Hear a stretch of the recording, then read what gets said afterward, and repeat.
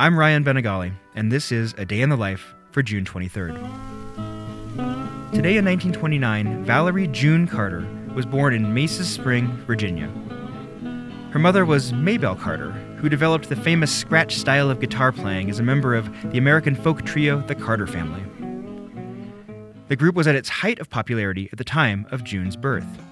Starting in 1943, June Carter performed in the second iteration of the group known as Mother Maybelle and the Carter Sisters. Happy, the next day I am blue. Now I'm so lonely, I don't know what to do. He's gone, he's solid gone. In 1950, the group became regulars on the Grand Ole Opry, where June's talents as a comedian began to develop. She's Mama Maybelle Carter's little daughter, June Carter!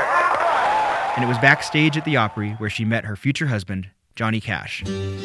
June Carter worked with Johnny Cash for many years prior to their marriage in 1968. In 1963, she co-wrote Ring of Fire with Merle Kilgore, which was originally recorded by her younger sister, Anita Carter. Love is a burning thing, and it makes a fiery ring. In 1967, June collaborated with Cash on a little recording titled Jackson. We'll go on down to Jackson. The couple remained together, for better or worse, for 35 years, until the death of June Carter Cash in May 2003. Husband Johnny didn't stick around very long after that, dying 4 months later.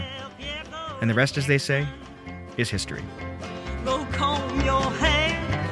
Honey, I'm gonna snowball, Jackson.